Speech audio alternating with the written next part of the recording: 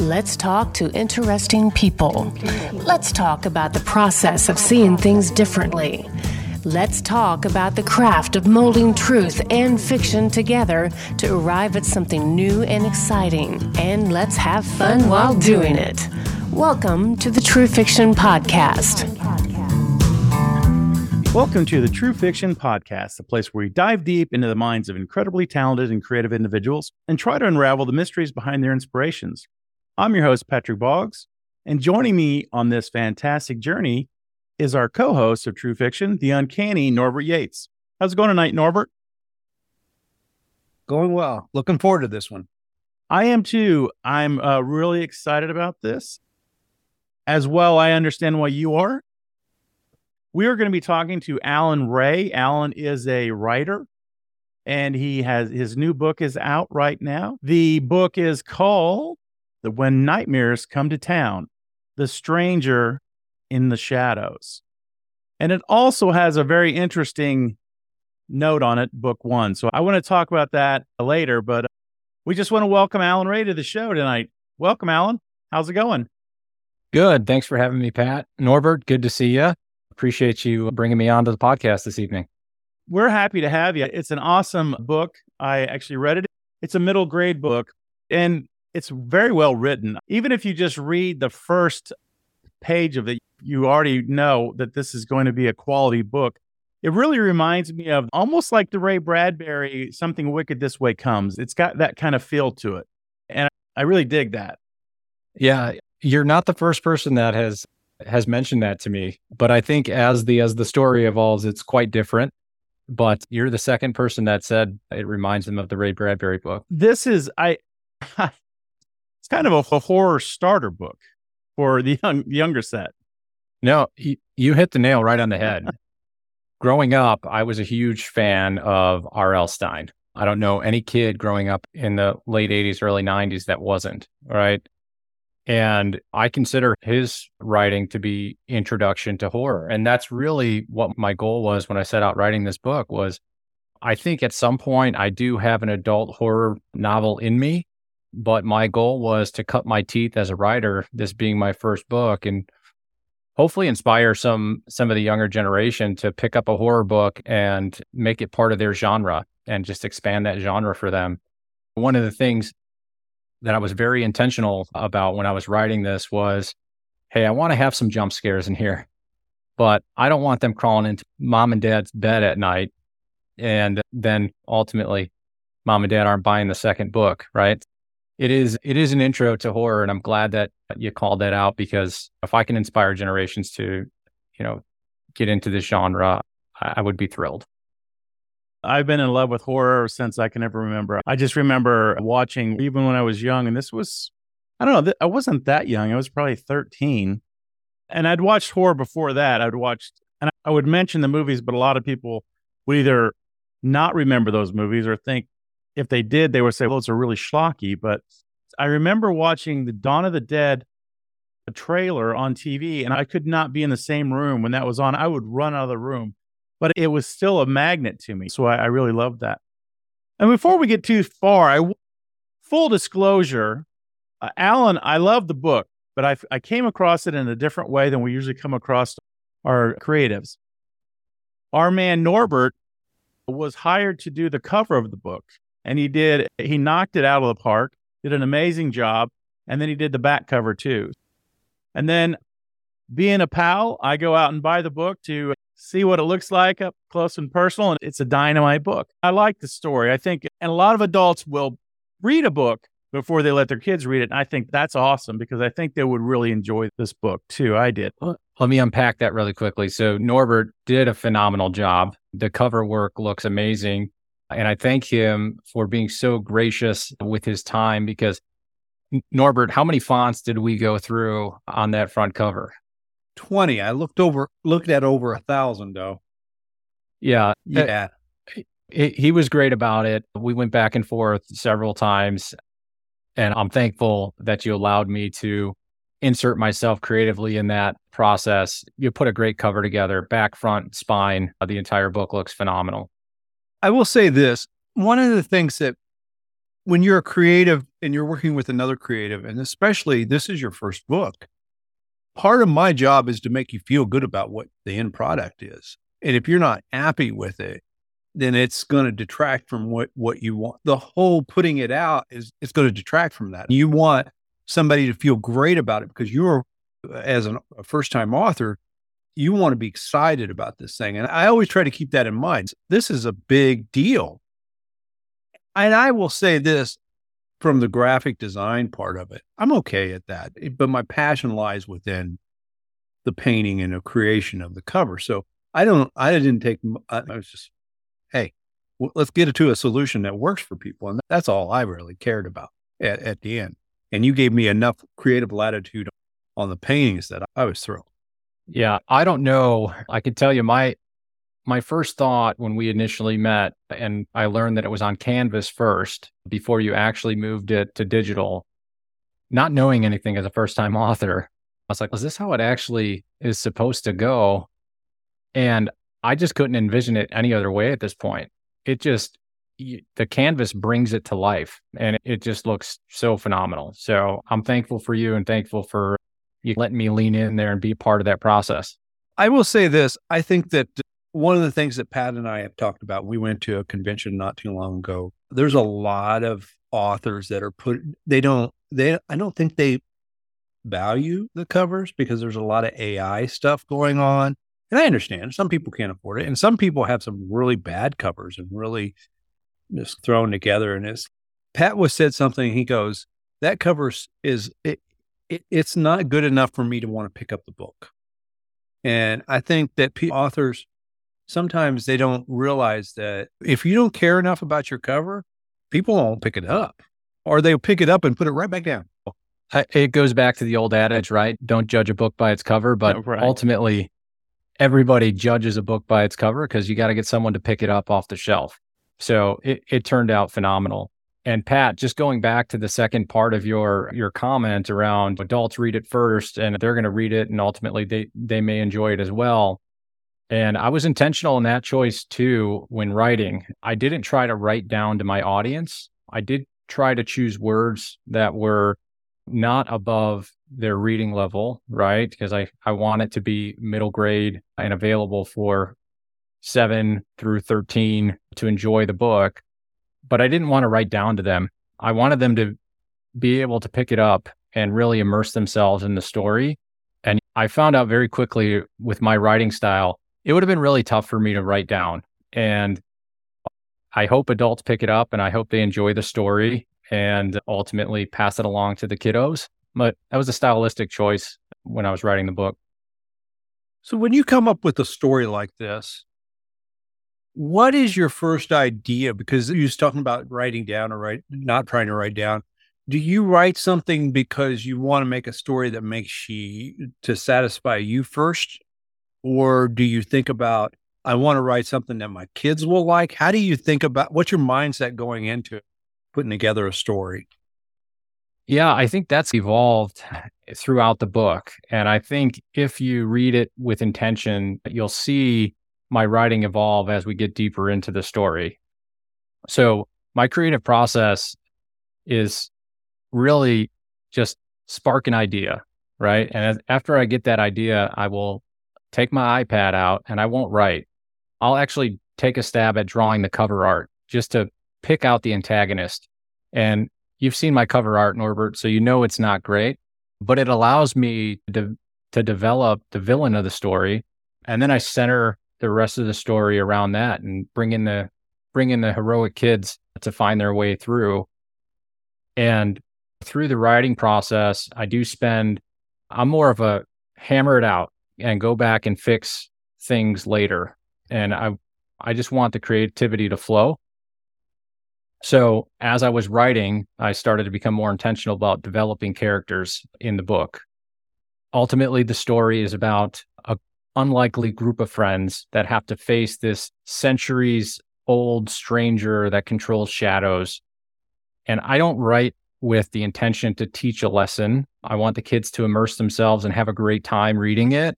But ultimately, I think there are some lessons that you find in the book, which is you have to overcome fear, and you can't let that fear control you. Otherwise, you won't get the outcome that you're looking for. So I don't know if many of the middle graders will take away from that and be like, oh, I shouldn't be afraid anymore. But developing that in the plot was important to me. And then developing characters and watching them grow throughout the story. Tommy is a very scared little boy at the beginning of the story. And I think he grows throughout to overcome some of his fears. I try to be pretty intentional with that. We saw that this was book 1, and I was wondering, how far out do we go? And you don't have to tell us. I'm just thinking Harry Potter right now. We follow this kid from just really young to his teenage years. And then there was a little bit about his adult years as well, but Or his kids. his kids. Yeah, exactly. I don't want you to give anything away, but I'm really interested to see where this goes. Is it over a certain amount of time, or is it even longer? It's funny you asked that question because I'm about 8,000 words into the second book. And the second book is called The Ghost Beneath the Lake. And it's a completely different story. Keeping with my inspiration that I found in Goosebumps, I don't see myself creating a trilogy it's more of an anthology. However, I will say I did find really two characters that I really enjoyed writing. And Silas the Unusual is going to make a reappearance in the third book. So I'm really struggling because I want to write him right now because I really enjoy writing him and Wendell. But yeah, I think some of the characters are going to make reappearances.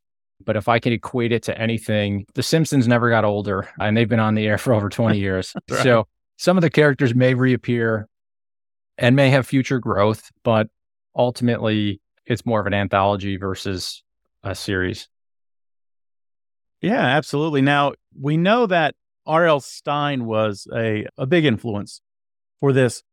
What other things influenced the writing? I'm a pretty simplistic guy when it comes to who I enjoy reading. I can pick up any Stephen King book and reread it over and over. I just love their style, and I will toss in other authors just to get stylistic, changes. Like, I really like how they drew that scene out, and I like their choices on how they unveiled the plot But I've been a massive Stephen King fan since I was young. You mentioned Dawn of the Dead. I think the first horror movie that I really watched was the originally made-for-TV It. And that scared the bejesus out of me as a kid. The new version is much more scary. So if that's a kid's first movie now, they're going to have nightmares. But yeah, like I said, I think I do have an adult novel in me from a horror genre standpoint. But I want to sharpen the blade a little bit more before I jump into that undertaking. You talk about R.L. Stine. That man still I think he's close to 80 at this point, and he's still writing 2,000 words a day.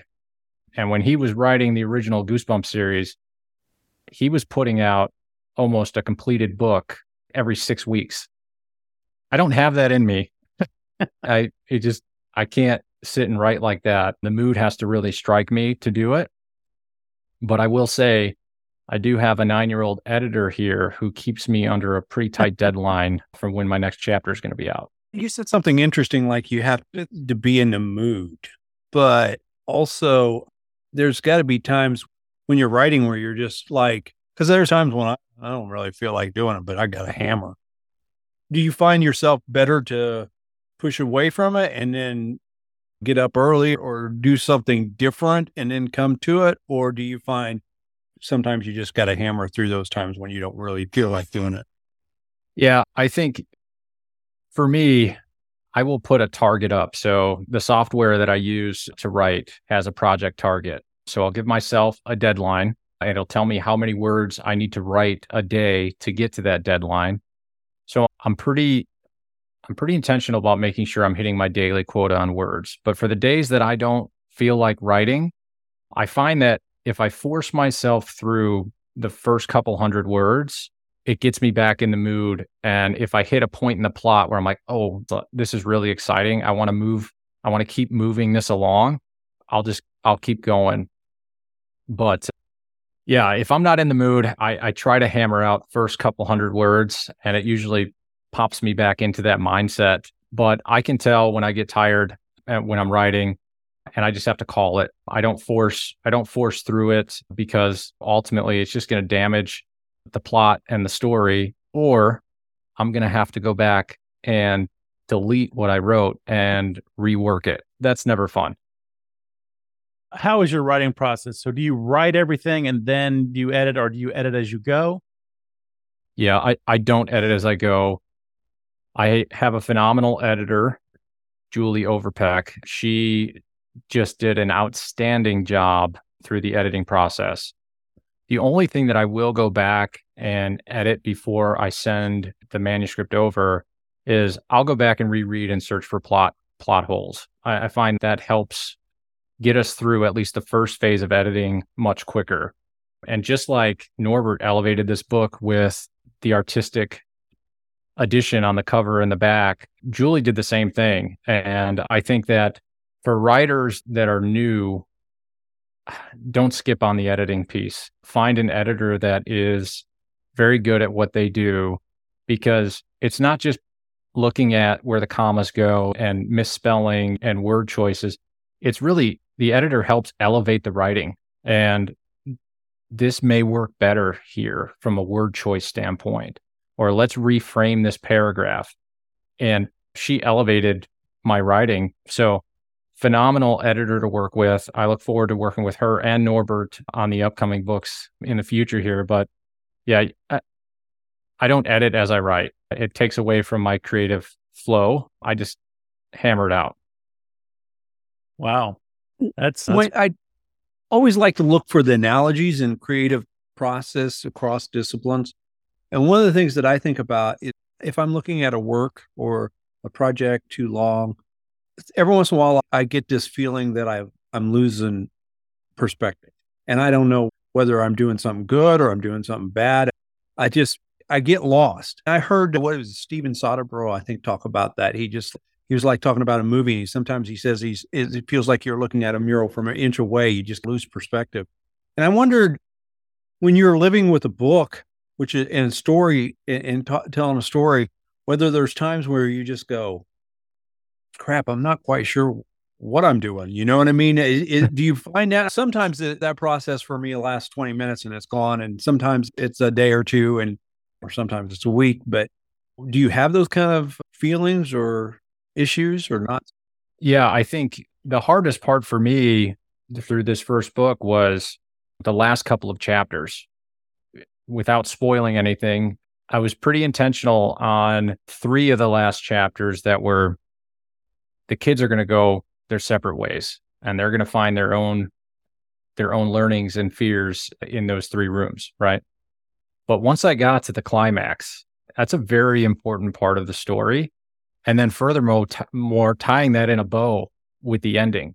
And I probably rewrote that ending probably 4 different ways. Sometimes I get those blinders on and I get stuck. And it's just about walking away for a little bit, doing something else that takes your mind off of it. And then all of a sudden that flash happens and you're like, ooh, I got to get in front of my computer because I got to write this down right now before I forget. So yeah, there's definitely times you hit those roadblocks, and there's times where you just don't like where it artistically went. But it's just walking away and resetting for me is what needs to happen. And I will say, having my audience live in this house, I run the chapters through my 9-year-old, and he will tell me like, hey, what about this? And early on in the book, he was really excited about giving me ideas. And I think ultimately that's one of my favorite things that's come out of writing this book. If I didn't sell 1 copy, I don't worry too much about legacy. But when you think about it, by putting this out in the world, there's something for them to be proud of Dad about. And it's created that legacy for them. And I knew that it was something special when my oldest son brought me a journal and said, Dad, I have 4 ideas for your next books. And he's writing them down and he comes and shares those with me. And I'm like, oh, that's actually a really good idea, buddy. We'll put a pin in that one because I have the next 2 books that are on the docket, but I think we should come back to that. It's about finding inspiration in places where you normally wouldn't seek it out. And we now have a connection that we didn't share previously with writing. So sorry for the long-winded answer, but no, that's what we're looking for. That's great. The one other thing the theme that I've been thinking about a lot lately, and that is influences. You was talking about R.L. Stine and you was talking about Stephen King. And one of the things that I think about, like I heard, was it Michael Crichton was talking about one time where I don't really read anybody else's novels anymore. I just read, what was it? He was research abstracts and that sort of stuff. Of course, he was a really smart guy, but I was thinking about it from the idea of, and I asked musicians, we talked to different people, and this is the idea of, are you actively consuming stuff as you're writing? Do you read an R.L. Stine while you're writing, or do you read a Stephen King? I'm to the point now, there's a certain amount of who I am is just baked in the cake, and I could look and try to copy somebody, and by the time it goes through my filter, it's something else. So it really doesn't matter anymore for me, but I know some people are very concerned about that contamination of other influences, and they're afraid of it. And I just wondered what you thought about that. Yeah, I don't shy away from reading while I'm writing. I think it just keeps me in that creative mindset. I don't worry about cross-contamination because there's a lot going on up here. But I will say, I don't know if I've actually picked up a physical paperback and read a physical paperback in the last year. I just haven't had time. So it's usually audiobooks on my way to work. And I find with the audiobooks, it's a way for me to listen and escape into that world. But it doesn't allow me to visually see the writing, right? And so I'm just listening to a story. I'm not listening or looking for structure. So it's left brain versus right brain. I think I'm listening to escape and not think about my book and not think about work and everything that we have going on. So I don't worry about cross-contamination. And it's been a while since I actually picked up an R.L. Stine book and read one. I'd say probably, I don't know, maybe 2 years ago, reading it to the kids. But I don't worry about that too much through the process. Are you in the stuff that you like to listen to now? Is it more in the horror genre or other genres? Yeah, it's funny. My wife will tell people, we just had an event this past Sunday where we were out selling copies of the book here locally. And people were asking, oh, Halloween's over, right? That's usually the comment that you get. My wife, it's Halloween year round in our house. He falls asleep to horror movies. And it's true, right? If I had to pick a genre that I consistently would put on, either whether it's a show, a movie, or audiobook or pickup, it's usually horror. It's just, for some reason, that genre speaks to me. And I enjoy just the fantasy and the unrealistic things that we know can't happen in real life, but it's a way to just completely escape from real world versus literary fiction where there's some heavy stuff in literary fiction that can really, bring you down sometimes. It can lift you up as well. But when I read or listen to audiobooks, it's to escape and just be in my own thoughts with the story that's being told. Yeah, I'm with you on that. I listen to horror all the time. I'm listening to a John Langan book right now, which is The Wide Carnivorous Sky, a bunch of his short stories. I think that's something that a lot of people don't understand. They watch a lot of schlock horror and they don't get that the writing is just so good and it's so expressive. And it's I just think comedies never win Oscars and horror books don't usually win any awards unless it's in a horror award area. That's my 2 cents on that. I did want to ask, I think it's awesome that you do have your 9-year-old he's like right there with you. I think that's amazing. Did any of your children's, basically any of their personalities end up in the book? He's going to listen to this, but yes, my oldest, he's still scared sometimes. When I was writing Tommy, I used a lot of him in Tommy, right? So yeah, they make their way in through the book. I will say one of the things that I think is really cool is there's a ton of Easter eggs in the book. And I'll hold those pretty close to the vest. If people can figure them out, that's awesome. But most of them are nods to my family, and they make their way into my writing quite a bit. I'll share one with you, and it's one of those ones that no one will ever figure out unless I tell them. But the actual price of the paperback is $11.89, and that is the month and year of my wife. That's my wife's birthday. That was a specific choice just to throw another Easter egg in right at the back of the cover. That's awesome. What's the key difference between writing spooky for adults compared to kids? I know you're writing for kids right now, but I'm just wondering, how do you know the line? Yeah, I would say the very clear line between middle grade, you have middle grade fiction, young adult fiction, and then adult. The clear line between middle grade and young adult fiction is no cursing. Can't be in the book at all. Not even a small little innocent curse word. And there can't be any type of sexualization inside of the books, right? You keep all that stuff for the young adults and the adults. That's usually the line. And it's really funny. So I was writing on Sunday and I got done and I went to do some things around the house and I popped my earbuds in and I was listening to my audiobook that I'm listening to now, which is Black River Orchard by Chuck Wendig. It's phenomenal, by the way.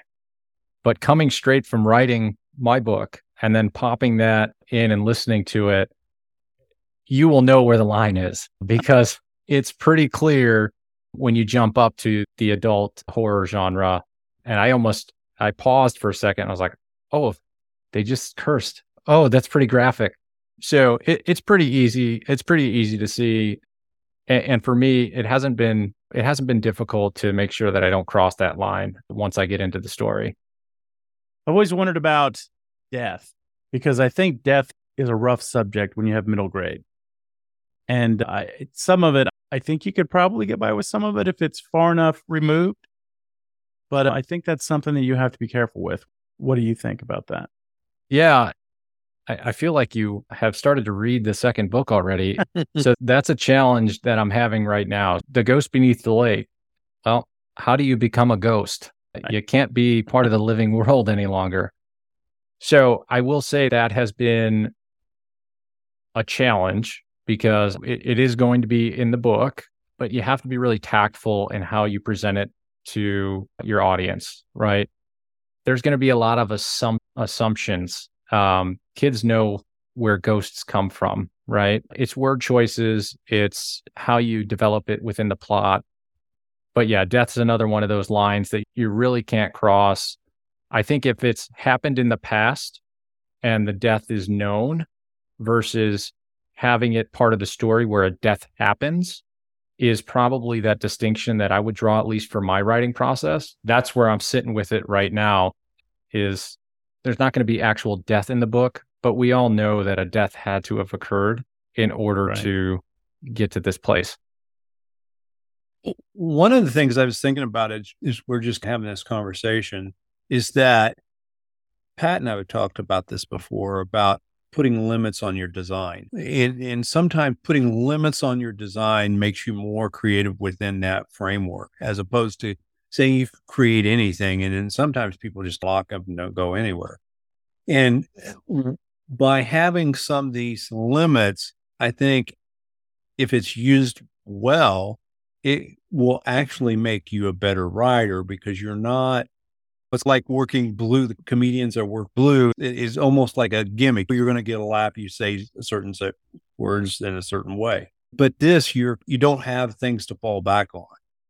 You have to deliver a story that appeals to people. I don't know if you've thought of it in quite like those terms, because in a way, I feel like this is excellent preparation for whatever you want to do, whether it's more middle grade or young adult or adult work. Yeah. I haven't thought about it in that way, right, Norbert? But I think it makes a lot of sense. I would equate it to getting outside of your comfort zone. And my comfort zone would be just to write it the way that I initially thought of it when it gets hammered out on the keyboard.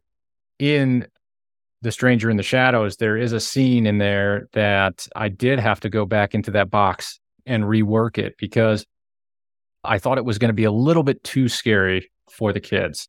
And the way I wrote it the first time, I was in love with it. And I was like, this is phenomenal. But then I went back and reread it. And I said, this is probably getting close to the point where it might be a little bit too over that line. And it's, for those that haven't read the book, spoiler alert, it's the scene where Silas is in the bedroom and he's forcing the shadows into Tommy's parents and taking over them. That scene was a little bit more graphic with how they reacted with the initial, when the shadows were approaching.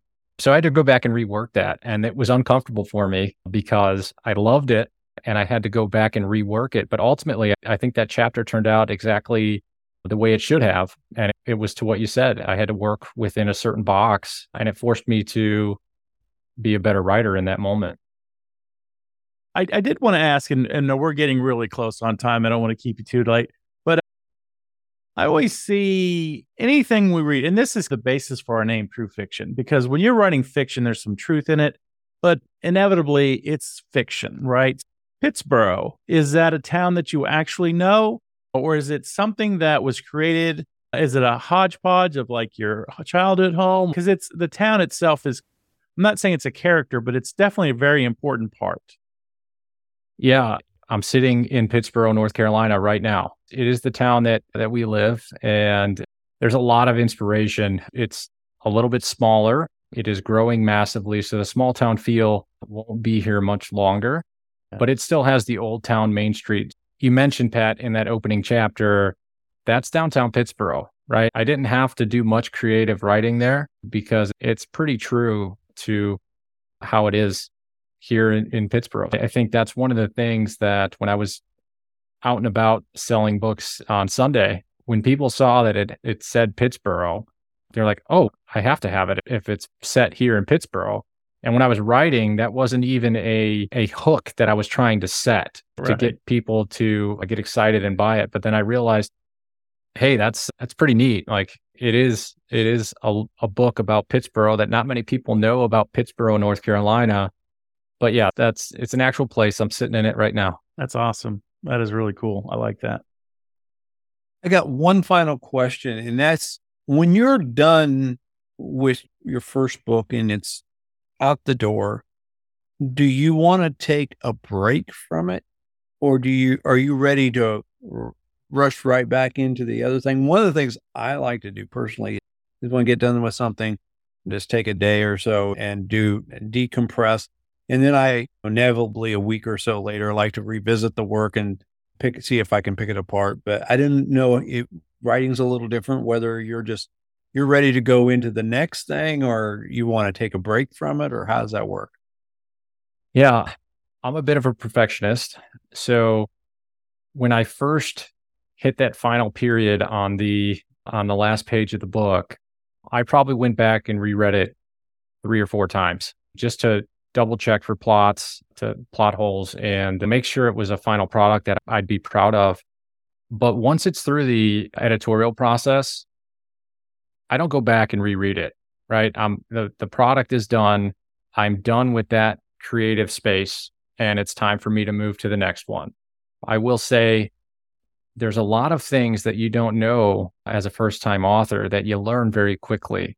And all the things that go into publishing the book outside of the illustration and the editing and the actual writing, buying the ISBN number, buying your barcodes, copywriting the material. And then when everything launches, now what do you do? So I've been spending a lot of time on marketing and creating marketing plans through social media. I think, Pat, you mentioned AI earlier, or maybe Norbert, I think you mentioned it when we were talking about illustration, but I use that in a lot of my creative marketing on Instagram and TikTok. But I'll be honest, I do not enjoy that part of the creative process. I have a newfound respect for the actual social media creators that are day in and day out pushing content out, because I absolutely hit a wall with marketing. I was putting a new post up every day, and that is the part of the process that I will not miss as I move on to the next book and start having to market for that one.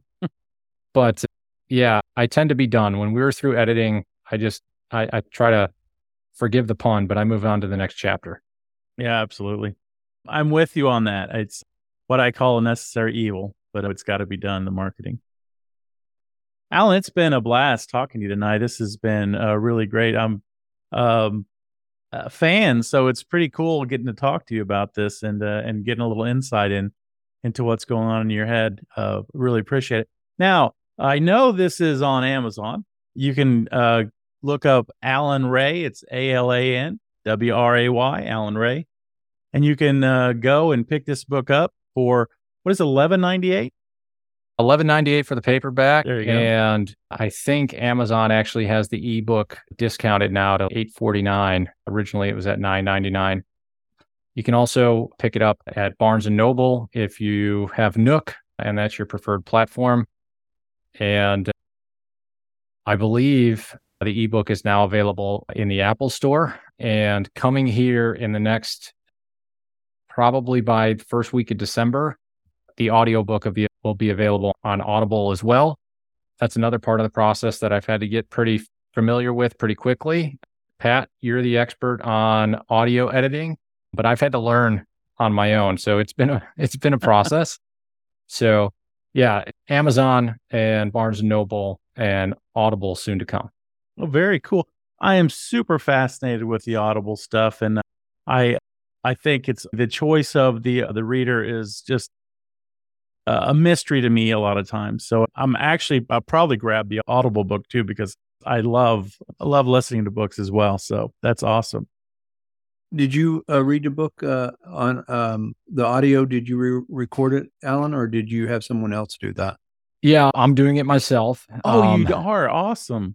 Yeah, another choice in this first book. I want the first one to be read by me. I think in the future, I'm going to outsource the Audible as well. But what I really think is fun about doing the audio recording for this one is I get to give the characters life. I wrote the characters. I know how they sound up here. So I do my best to have them sound that way as they come through into the audio. It's been another fun learning process, but it's fun to do this first one. But I think going forward, that one's going to get outsourced for sure. Look, I look into the future and I keep thinking your son has a child and he can listen to his grandfather read this book to him. I think that is awesome. I think there's a lot of perks in having read the book on Audible. So Pat, that didn't even cross my mind, and thinking about that gives me chills. So that's something to think about. Thanks for bringing that up. That's pretty cool for a grandchild to be able to do that. Alan, we're not going to keep you later. I really appreciate it. It's been a blast talking tonight. Definitely want to come back on the show if you would. When the second book comes out, we'll talk about that too. I'm very excited about that. Yeah, I'd love to come back, and thank you both for having me. I think this has been fun for me to get to talk about my creative process, and I really appreciate you both making me a part of the show. Oh, we appreciate it. Thanks a lot, Alan. Have a great night. Thanks for hanging out with us on the True Fiction Podcast. If you like what you've heard, please visit us at Facebook. You can also leave us a review on iTunes or through your favorite podcast app. Until next time, stay true and stay creative. Hey, you're too late.